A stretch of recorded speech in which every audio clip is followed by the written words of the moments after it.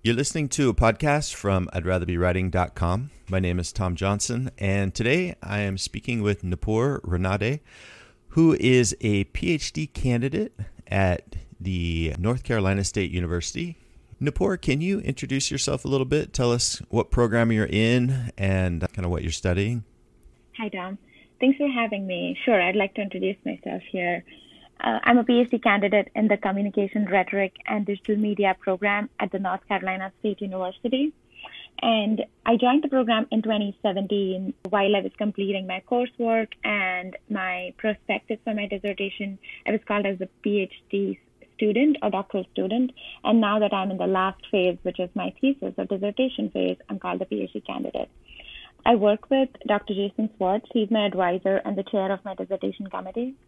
While pursuing the PhD, I interned with SAS for a full year in the publications department.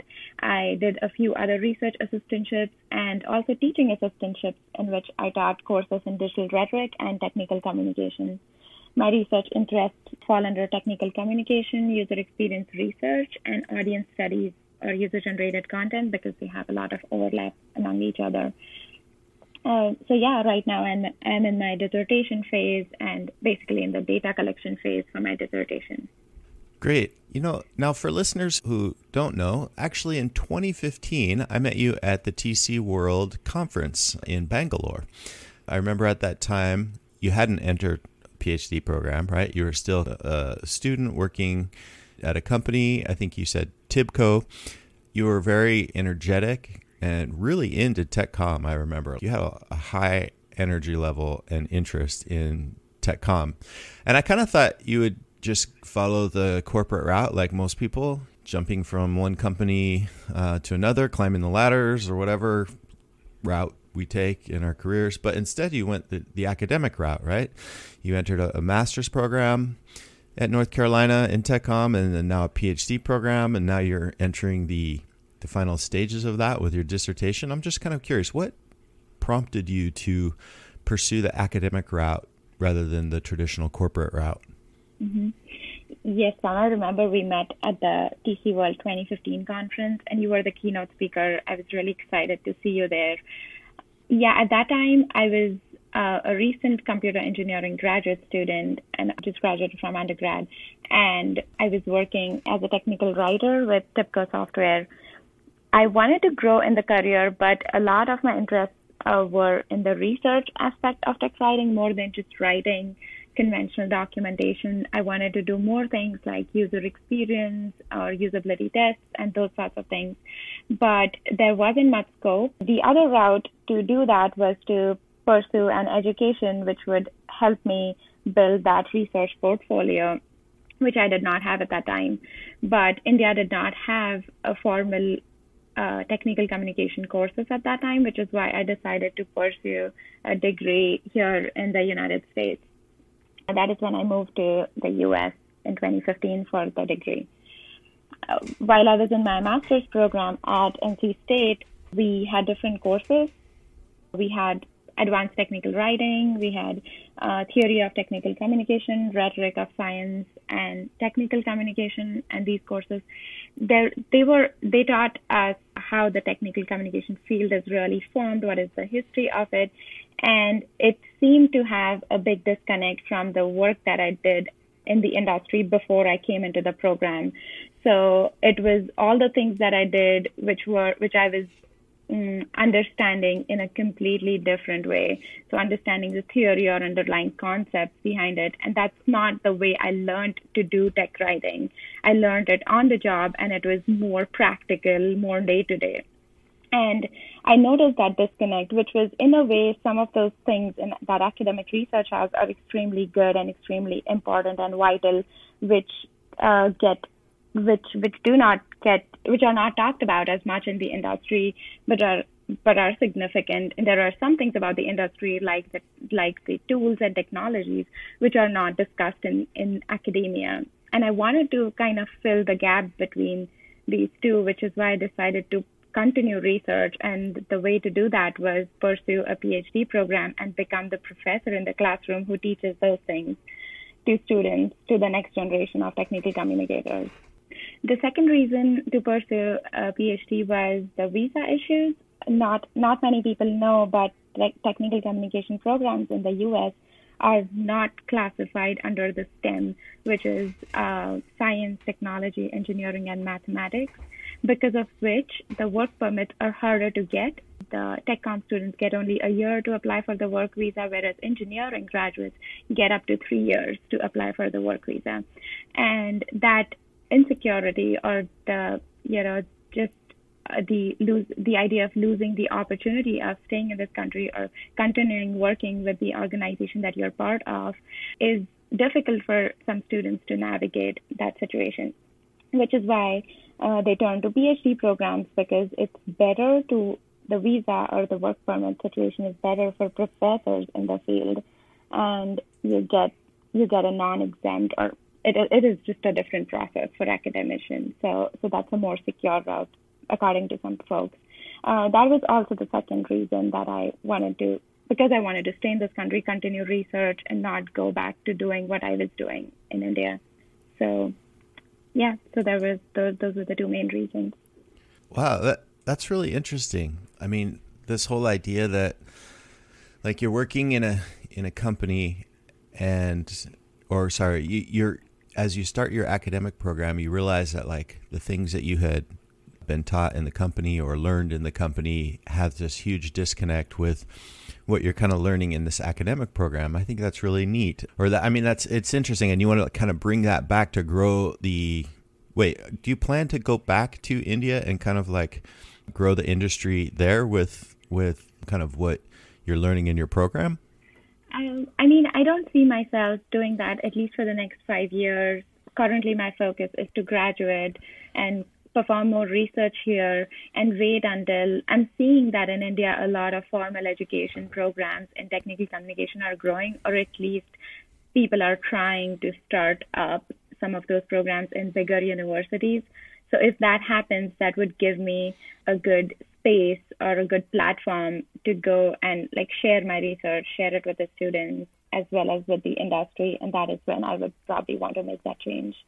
Yeah, well, I think you've kind of surfaced a topic that I've written about on my blog before, and it's this divide between academia and the industry. And I like your depiction here of, industry might have more emphasis on tools and tech. That's not in academia, but on the flip side, the industry or the corporate world often doesn't have the emphasis on the critical analysis or the rhetorical thinking that is often emphasized in the academic program. And I've often kind of lamented this divide, lack of communication between the two, the disconnect. And so I'm excited to see your focus here. And now you've actually been pretty successful in your research. I saw that you won a student research competition at SIGDoc. You won an award. Can you tell me a little bit about that? Yeah, so like I earlier mentioned, one of my research focuses is user experience and usability studies. And when I was at SAS, when I was interning there, I had an opportunity to conduct usability testing on their product documentation website, because they were revamping it a lot and wanted some user input. This was a research that I conducted back then at SAS, and it was a way to optimize usability tests. And my focus on audience research or user research helps me dive deeper into how we analyze our audiences and classifying them or looking from a multidimensional perspective. As Dr. Albers, he was at ECU, he talks about looking at users from a multidimensional perspective, like understanding their background, understanding other facets of user characteristics in order to build your usability test or just user research. I applied that model and wrote an algorithm to conduct faster usability tests and get more data than we get in conventional ones. I presented that research at SIGDoc at the student research competition, which is sponsored by Microsoft, and won the first award there. The research was again about optimizing usability testing, and I also wrote a proceeding which is published on their website right now. That's great. Yeah, I've actually been to a SIGDOC conference. There was one in Louisiana last year or a couple of years ago. And I met Dr. Albers. He seemed like a pretty knowledgeable guy, definitely very well known in the industry, accomplished. So that's cool. And I like hearing about your research. Now, I was reading another article you wrote on the Digital Rhetoric Collaborative website, where you're saying that your current research focus, at least at the time of this article, was to, quote, look at the changing nature of audiences, especially in participatory networks, where audiences are not only the consumers of information, but also the producers of knowledge. And this perspective about looking at the audience as a producer of knowledge seems to be something that you're interested in. Can you tell me, is this kind of the focus of your PhD research, or is it different? And tell us a little bit more about that focus. Mm-hmm.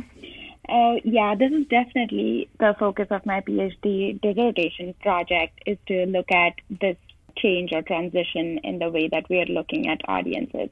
But my dissertation is about looking at audiences and the transition in the way that we're looking at it. But it also goes back to the disconnect between academia and industry. The idea of docs as code or open authoring is absent currently from academic research, and it's being talked all over the place in the industry. A lot of companies are moving towards it.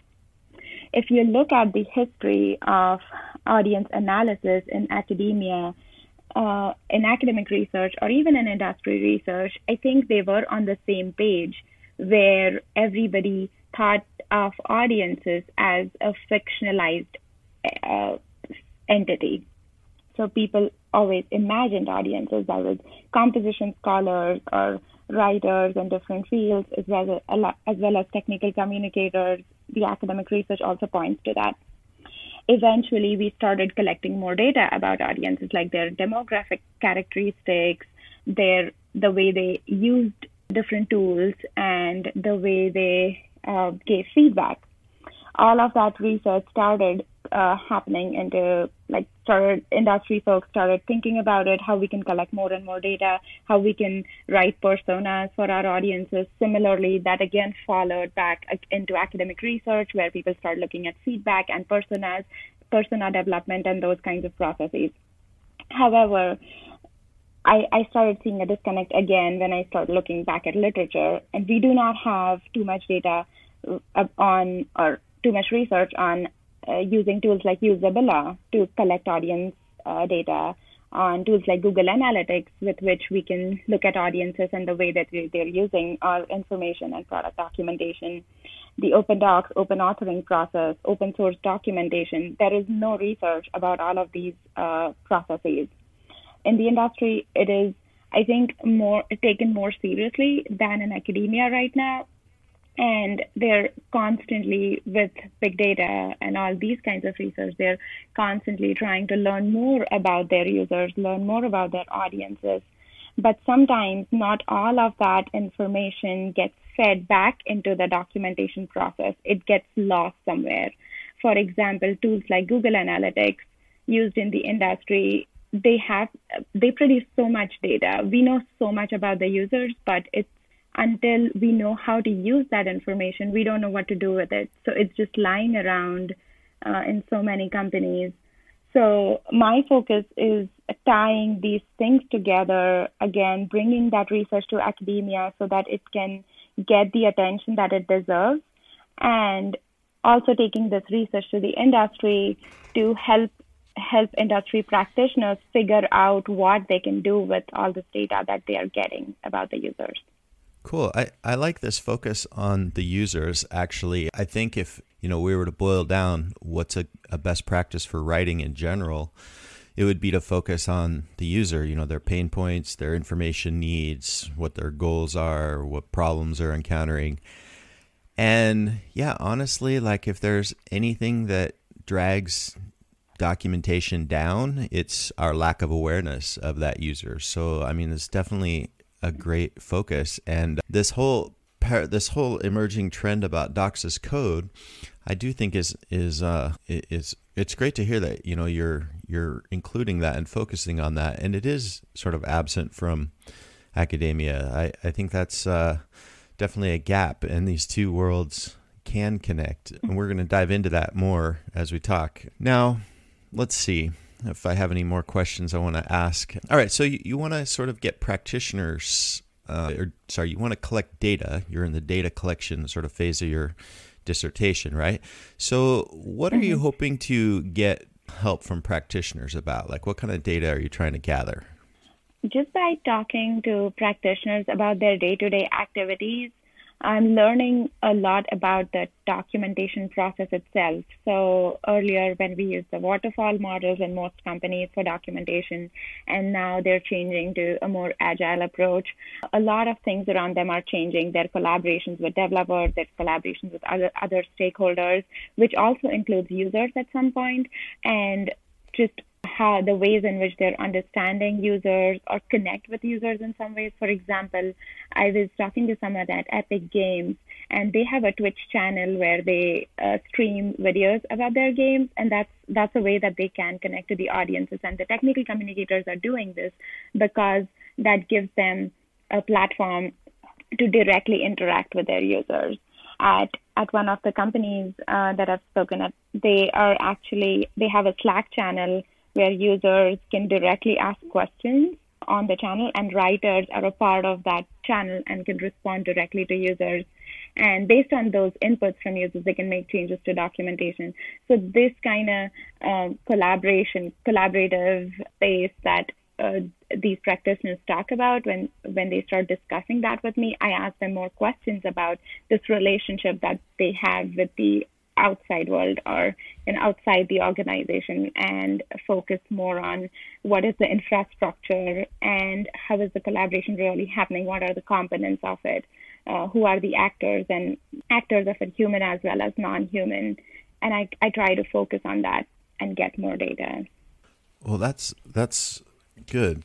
Yeah, I think we're going to have a lot more to say about this collaborative space. I mean, especially when we're talking about Docs as code, because I think GitHub definitely opens doors for a lot of users to communicate with technical writers and other people producing content, right? Users can log issues, they can file pull requests. They have really a communication point that kind of wasn't always present previously, at least in a public and formalized way. But, I just wanted to add in another tidbit. I was listening to this podcast from Instructive with an interview with Hans van der Meij. Sorry, I'm not really saying the name correctly, I'm sure. Anyway, this guy has basically spent his life researching minimalism. And he said that one problem technical writers have is that we don't focus on like troubleshooting enough. And you see these sites like Stack Overflow and other social channels where people, like, their main information needs are around the problems they're facing. And he said that like a third of the content should really be focused on troubleshooting. And I think part of this reason why we often don't add more troubleshooting information is because of this disconnect with users. If we were more like aware of all these problems, we'd probably expand a lot of this or shift our focus more to this troubleshooting area. Anyway, all right. So now you have some questions for me too that you want to ask. And so why don't we shift gears a little bit, and now you drive questions and I'll answer. That sounds great. So one of the things that I'm going to continue from the previous question, what I asked practitioners, that's a question I'm going to ask you to. Can you talk about what you do on a day-to-day basis as a technical or professional communicator for the organization that you're part of? Yeah, so I'm at Amazon in the App Store side of the business, which is, it's not AWS. Most people just kind of assume that I work in AWS, and it's not the case. There are hundreds of technical writers at Amazon, and only like a third of them are AWS. Anyway, the App Store is focused on people getting third-party developers to build apps for Amazon's platforms, Amazon's devices like Fire TV, Fire Tablet, and other services. So my main effort is to try to get people to create apps, and the audience is developers, people who are often seasoned developers, but not necessarily. So it could include everybody who's like behind a big app to somebody who's creating an app you've never heard of. My day-to-day, I work with various engineering teams, and they push out features. We're a two-person team in terms of the tech writers. We plug into developer marketing and developer relations. So we have people who are, performing business analysis roles, people who are performing developer marketing roles, even like Salesforce techs and so forth in our group. And yeah, so that's pretty much it. But I was going to expand on one other thing. So because we're only two people, we will often work with a lot of different teams within the organization. And sometimes we write the docs for these teams, but other times we'll just say, hey, you need to submit a code review with the changes you want into the documentation, because we're not going to write it. Like, we don't know your product, we're not going to ramp up on it, but we're going to edit and publish your documentation.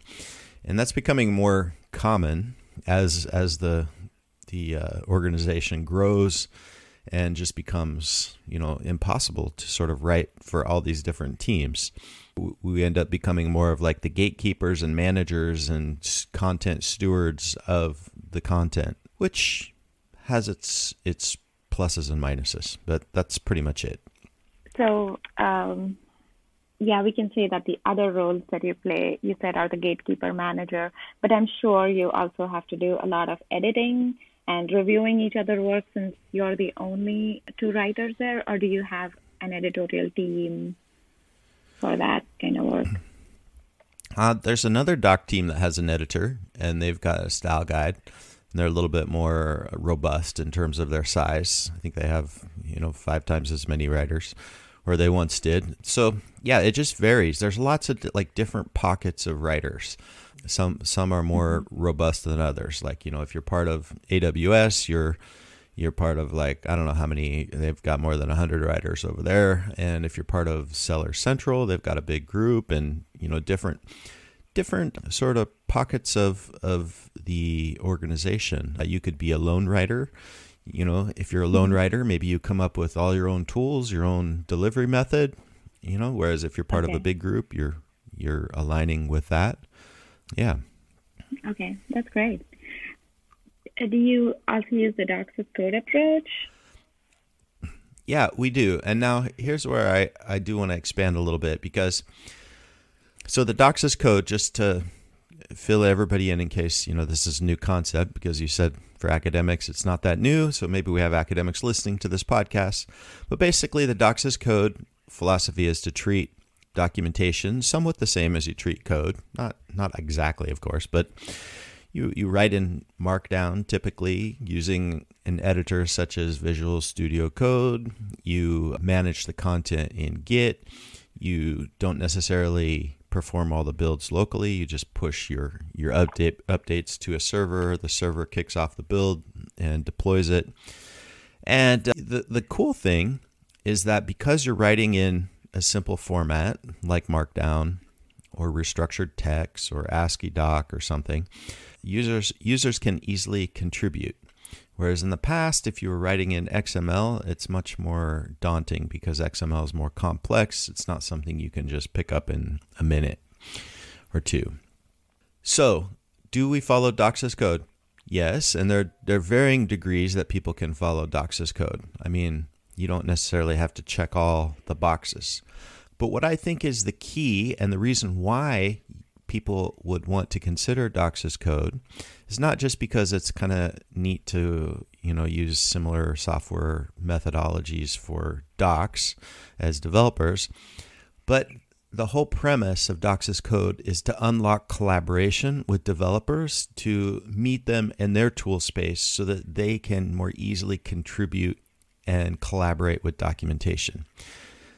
As such, it really only makes sense to use docs as code if you're trying to collaborate with developers. And in the organization I'm in, I mentioned we're two technical writers working with a lot of different teams. And so if we want these other teams to contribute and author content, well, it's not going to work if we tell them to write in XML, but it does work if we tell them, hey, all you have to do is write in Markdown, and you're going to submit a pull request just like you do with your own code. Engineers at many different companies already have common paths that they use or approaches they follow when they want to roll in code into their project, right?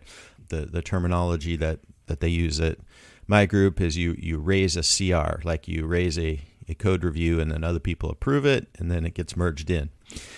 And on the one hand, like this sort of makes it so engineers are writing more, which might be good, might not be good, but it definitely scales. Like people don't have to have special tools in terms of like proprietary licenses. You can change things after you roll it in, or you can reject it and say, no, fix this first. And yeah, you can sort of just manage the process. You can say, no, this is not good enough. You don't have any detail, work on it more.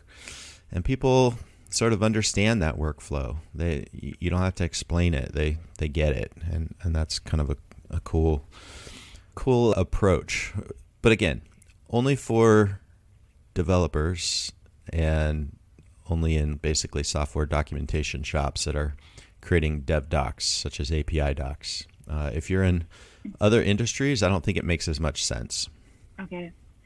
You were talking because the format of the document, since it's Markdown, it's easier. And the pull request, so I'm assuming that you're using GitHub for the infrastructure? We're using Git. We're not necessarily GitHub. GitHub is just like it's an online hub that manages Git projects, and so most companies have their own internal Git infrastructure, and we're just piggybacking off of that. I did some surveys asking people what their tools are, and it's very common that people have custom tools, and by custom, it's likely their company's own infrastructure, engineering, build management systems, and so forth. Because like pretty much the default now is that developers manage their code using Git, using some kind of infrastructure at their company. So we just piggyback on that. And if you have developers building out your workflows, they're already going to be familiar with that infrastructure, and so it makes it a lot easier. But the project. Sorry, I wanted to add one more thing. I have tried actually putting content out on GitHub, and I know that AWS Group does do this. Like one of their outputs is GitHub, interestingly enough. And this is something that is probably important to consider if you're trying to get the users, not just other author collaborators from within your company, right? If you want to actually get the users' feedback, GitHub can be important because it gives them a place to log issues, to I don't know, otherwise interact. Whereas if you don't have that distribution point, it makes it very difficult. But having all your source on GitHub is not easy because, now if you're creating content prior to release, you can't really push it out there on GitHub because GitHub is open. And so you have more complexities in terms of how you're going to manage that content. Anyway. Yeah. No, I think that's a great point. And I understand how this could work the best for like a smaller team where who is contributing, like developers, for a certain type of documentation, that is API documentation in your case. But like you said, if you blow it up, do you think there is a lot of pressure on the project management process itself in some ways? If like there are too many people participating constantly, or the release cycles, and considering all of that. When you say too many people participating, you mean like internal engineers authoring, or external users like interacting? External users creating issues and constantly the documentation being updated in some way or the other. Yeah. And this is unfortunate, but like usually once you release a product, you kind of move on to another project, and like the development team isn't always available and dedicated to that project for the life of the project. So let's say you create a sample app, you push it out to GitHub, and at first it's exciting. People are are downloading, they're cloning your project, they're forking it. But then the engineering team moves on, the tech writer moves on because, that project is sort of done. But users keep logging issues on GitHub. They have suddenly a public space where they can note problems, right? And you don't want to look like you're ignoring them. So you want to address them, but suddenly like you don't have bandwidth anymore because that's no longer your active project. This puts companies in a difficult position. So it's kind of like if you're going to put content on GitHub, theoretically and ideally you should manage that content as long as it's on GitHub. But now you have this uncomfortable problem that you may have to reject requests for fixes. Maybe there's a bug and that's just how it's going to be. Or maybe people want more information about something and you don't have the bandwidth to sort of create another tutorial or enhancement to the doc.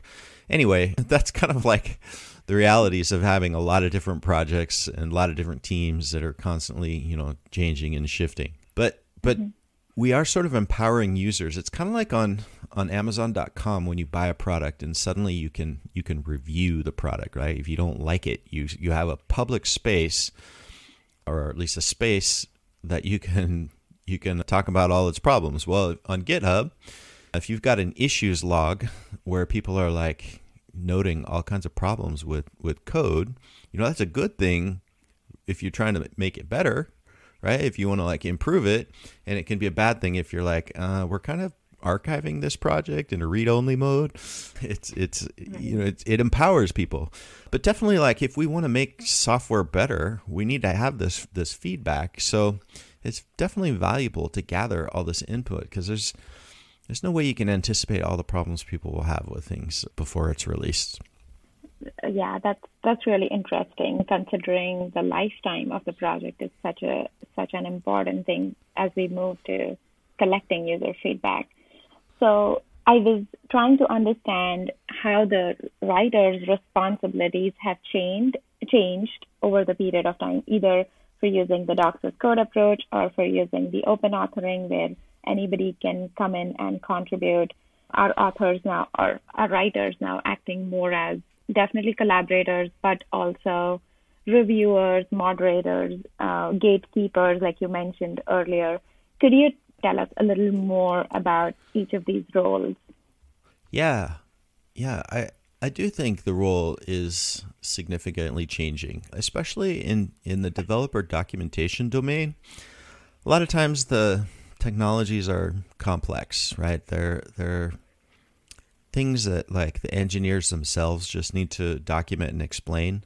I mean, technical writers can, of course, and there are varying levels of tech savvy, but the ability to jump in and suddenly explain like, oh, here's how you're going to make all your calls with this C++ API, and this is the workflow. Like, it's not really practical. Like, you want to let developers explain the code that they've written.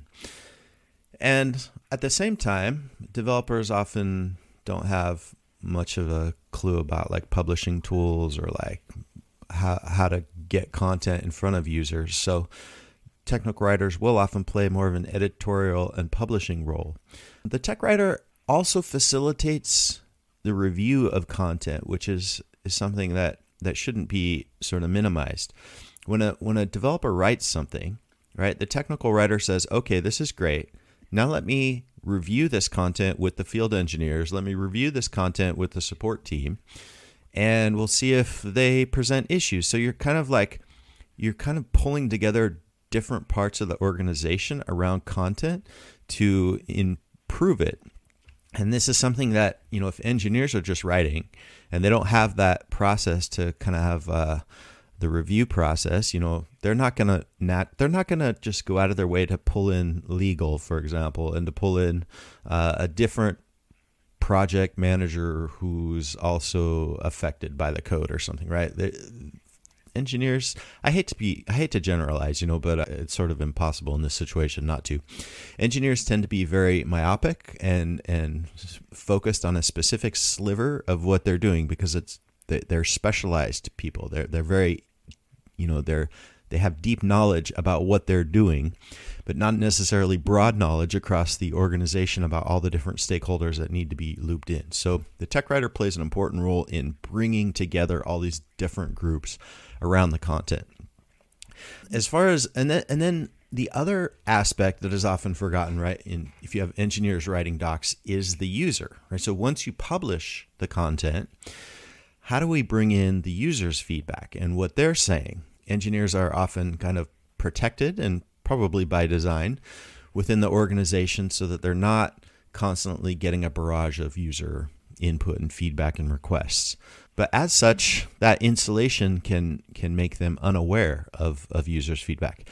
Engineering teams are very hungry to understand how users are using the product, what their feedback is. And so the technical writer can also play this role where you champion the user's voice and you present their feedback and you say, hey, our field engineers say that this is a problem they're having, or maybe on GitHub, these are the issues people are logging, or you can say, hey, traffic-wise, nobody's hitting this page, or everybody's going to page X and we have no idea why. Is there some issue there? So you bring the user's input there. So it's kind of an interesting shift. Even you may not be writing the content, right? You may just be editing it, publishing it, facilitating review, and presenting the user feedback. And all those activities are incredibly important because they influence the content, but they don't necessarily require you to author the content. That said, it's not as if you can be completely unaware of like what the content is all about, right? If there's a workflow that describes something, you have to kind of understand whether the right language is being used, the right terms and lingo, whether it's aligning with sort of industry best practices and so forth. But a lot of that will come out when you begin this review process. Mm-hmm. That's really interesting to me. It seems like it's a very genre specific. So it works for the product documentation in bigger organizations, or bigger or like maybe smaller organizations, but more in a software company, it is focused towards content publishing and these different teams. So I can't help thinking about a beginner in technical writing, either who is trying to do a certification course or a master's degree in technical communication and who wants to apply for a job like this.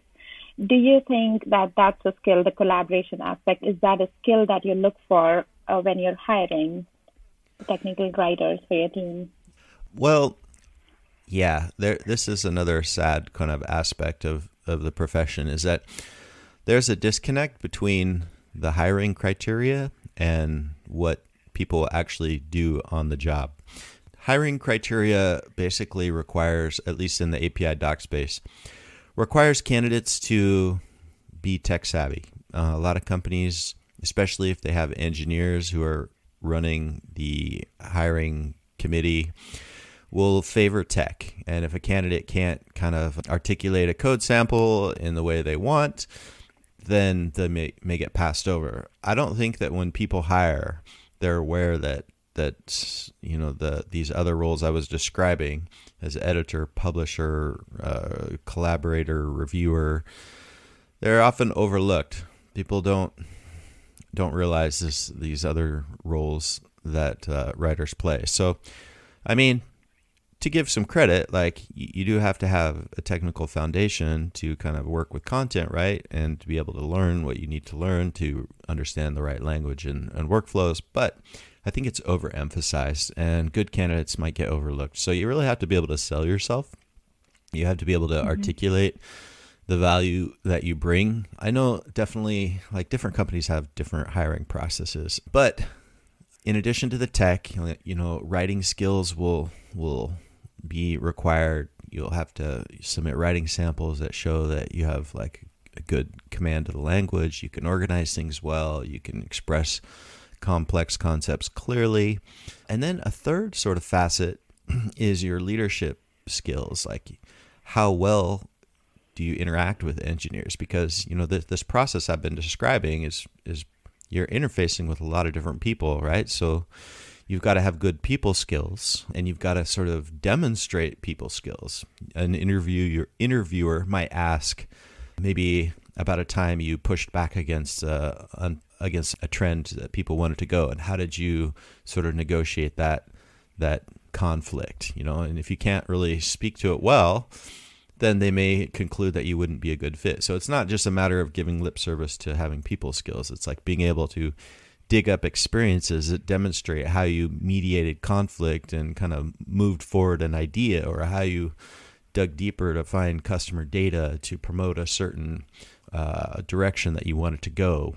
So anyway, trying to find candidates that sort of check all these boxes with leadership and writing skills and tech skills, challenging. And then when they get in the role, suddenly realizing that, you have a multi-dimensional role as an editor and a publisher and a collaborator and a reviewer. It's like there's a lot to TechCom. It comes out in many different ways. Yeah, that is interesting. Excuse me. I really like the idea of presenting yourself as a user advocate, which I think students can do in their own spaces when they're working on their graduate studies, or when they're working on projects by themselves, or open source authoring and trying to contribute to these open source software documentation. I mean, that could be a good place to start for them and showcase their skills and the ability to play these different roles. So I think those were the questions that I had. Hey, I just have one more question. Yeah. This was one I had in my list for you, but I didn't ask earlier. So you're focusing a lot on, having the user be a producer of knowledge, or looking at ways users influence the production of knowledge. I'm just kind of wondering how this concept might apply in academia. Let's say that students are writing dissertations. How could you have the audience for the dissertation also be part producer in that dissertation? Is that something that's ever been done, or is that not feasible, and why? So incidentally, because I've chose this project or this idea for my dissertation, I decided to write my dissertation in GitHub, and NC State has their own enterprise version of GitHub. So right now I've hosted the first chapter, or the part of the first chapter, on GitHub, which I can open up to collaborators or other researchers who would want to contribute to it. But because dissertation is a genre which is focused on a single student and their own work throughout their PhD, there might be privacy concerns. But let's say it was a research paper that people wanted to co-author. And there is this methodology which is being extensively used these days, which is called collaborative autoethnography, where people from different places bring in experiences about a certain concept and write a paper together, and then kind of bring out themes from it and start documenting them. So that's a method which could, for a journal paper, which could work using an open authoring platform like GitHub. So how I see it happen is that every research, including dissertation, has a literature review, for example, and people always come across different literature. So for me alone, my literature review chapter is probably going to be about 20 to 30 pages. And there is only so much literature that I myself can dive into and come up with and start writing or documenting. But if I had help from other researchers who themselves have done similar research and they want to contribute their ideas to it, it would be a more comprehensive chapter or a more comprehensive depiction of the research in a certain field is what I believe. And I think it is doable. Now, the flip side of that, or some of the challenges there, would be authoring in a certain format, or the tools and the technological understanding for publishing information. So right now I'm using Visual Studio Code to write in LaTeX and publish my content in a PDF format. But that's the infrastructural limitation that people might face. But instead, if I was writing in Markdown and publishing it on GitHub, or using an easier method of writing like Microsoft Word or Google Docs, then it would be totally accessible for people to contribute in it. So I think it could work, just like I think it could work for technical manuals. The other day I was listening to a recording that you've posted on your blog. It's by Ralph Quillis.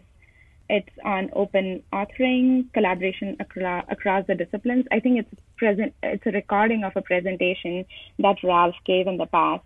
In that, he mentions the idea of open source documentation where a lot of people contribute, but only 5% of that content is really helpful.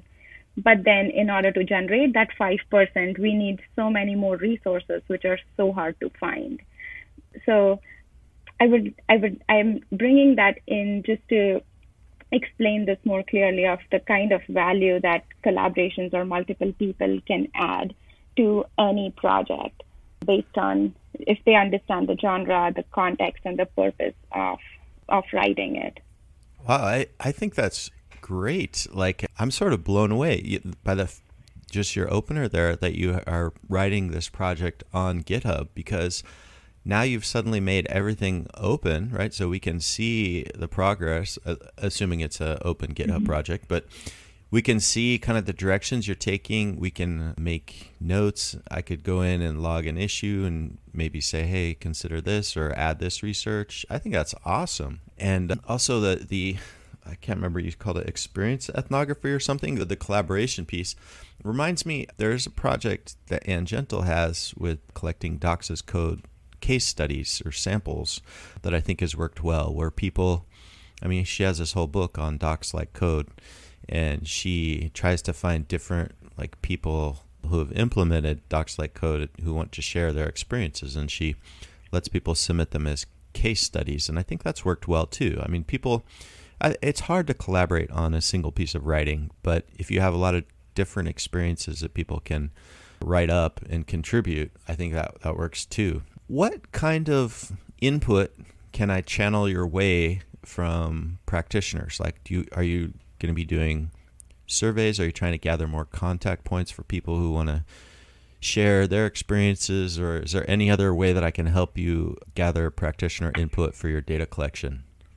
I would like to hear from practitioners who are working in software companies and who use the open Docs Code approach or the open authoring approach, in which they kind of collect feedback from users in some way. That's what I would like to know. Sometimes the feedback is more visible in processes like, creating issues by the users writing feedback on the documentation platform itself or the documentation website. Sometimes it's invisible, like when they collect user data from channels like the Google Analytics or any other kind of analytical tool, data analytics tool. And if they're doing any of these things, then I would really like to talk to them and understand the ways in which they are writing and publishing documentation. So that would be great help. Yeah, and I definitely can round up some people. I recently realized that having a popular blog gives me visibility with people, and when I did my recent developer document trends survey, I just embedded this little note at the top of every post and gathered 400 responses. So I would be more than happy to put a little note there saying, hey, if you are gathering data from users and want to participate in this participate in this research, reach out to Nupur. How many people are you looking to get? Do you want to have 20 people or 200 people? No, I'm looking for 15 to 20 people. Okay. Yeah. Well, cool. Yeah. I'm trying to facilitate sort of a bridge between industry and academic collaboration points, just because I feel like I have that opportunity. And if we could get you the right data, that would be great, because I would personally be very interested to see the different approaches people have. What are people doing to leverage all this user feedback to influence the knowledge produced. So anyway, Nupur, thank you so much for being on this podcast. I enjoyed it and enjoyed hearing about your research, and I hope this project goes well. Any last words or thoughts that you want to share, how maybe how people can find you or where they can learn more about you? Sure. Thanks so much, Tom, for having me. And I'm really excited to share this idea on your blog and people contributing. I would be really excited to see that. People can reach me at my email address, which is nsjalind@ncsu.edu, or also my Twitter handle, which is Nupur Writing, and that would be great. Thanks so much for having me. Yeah, thank you.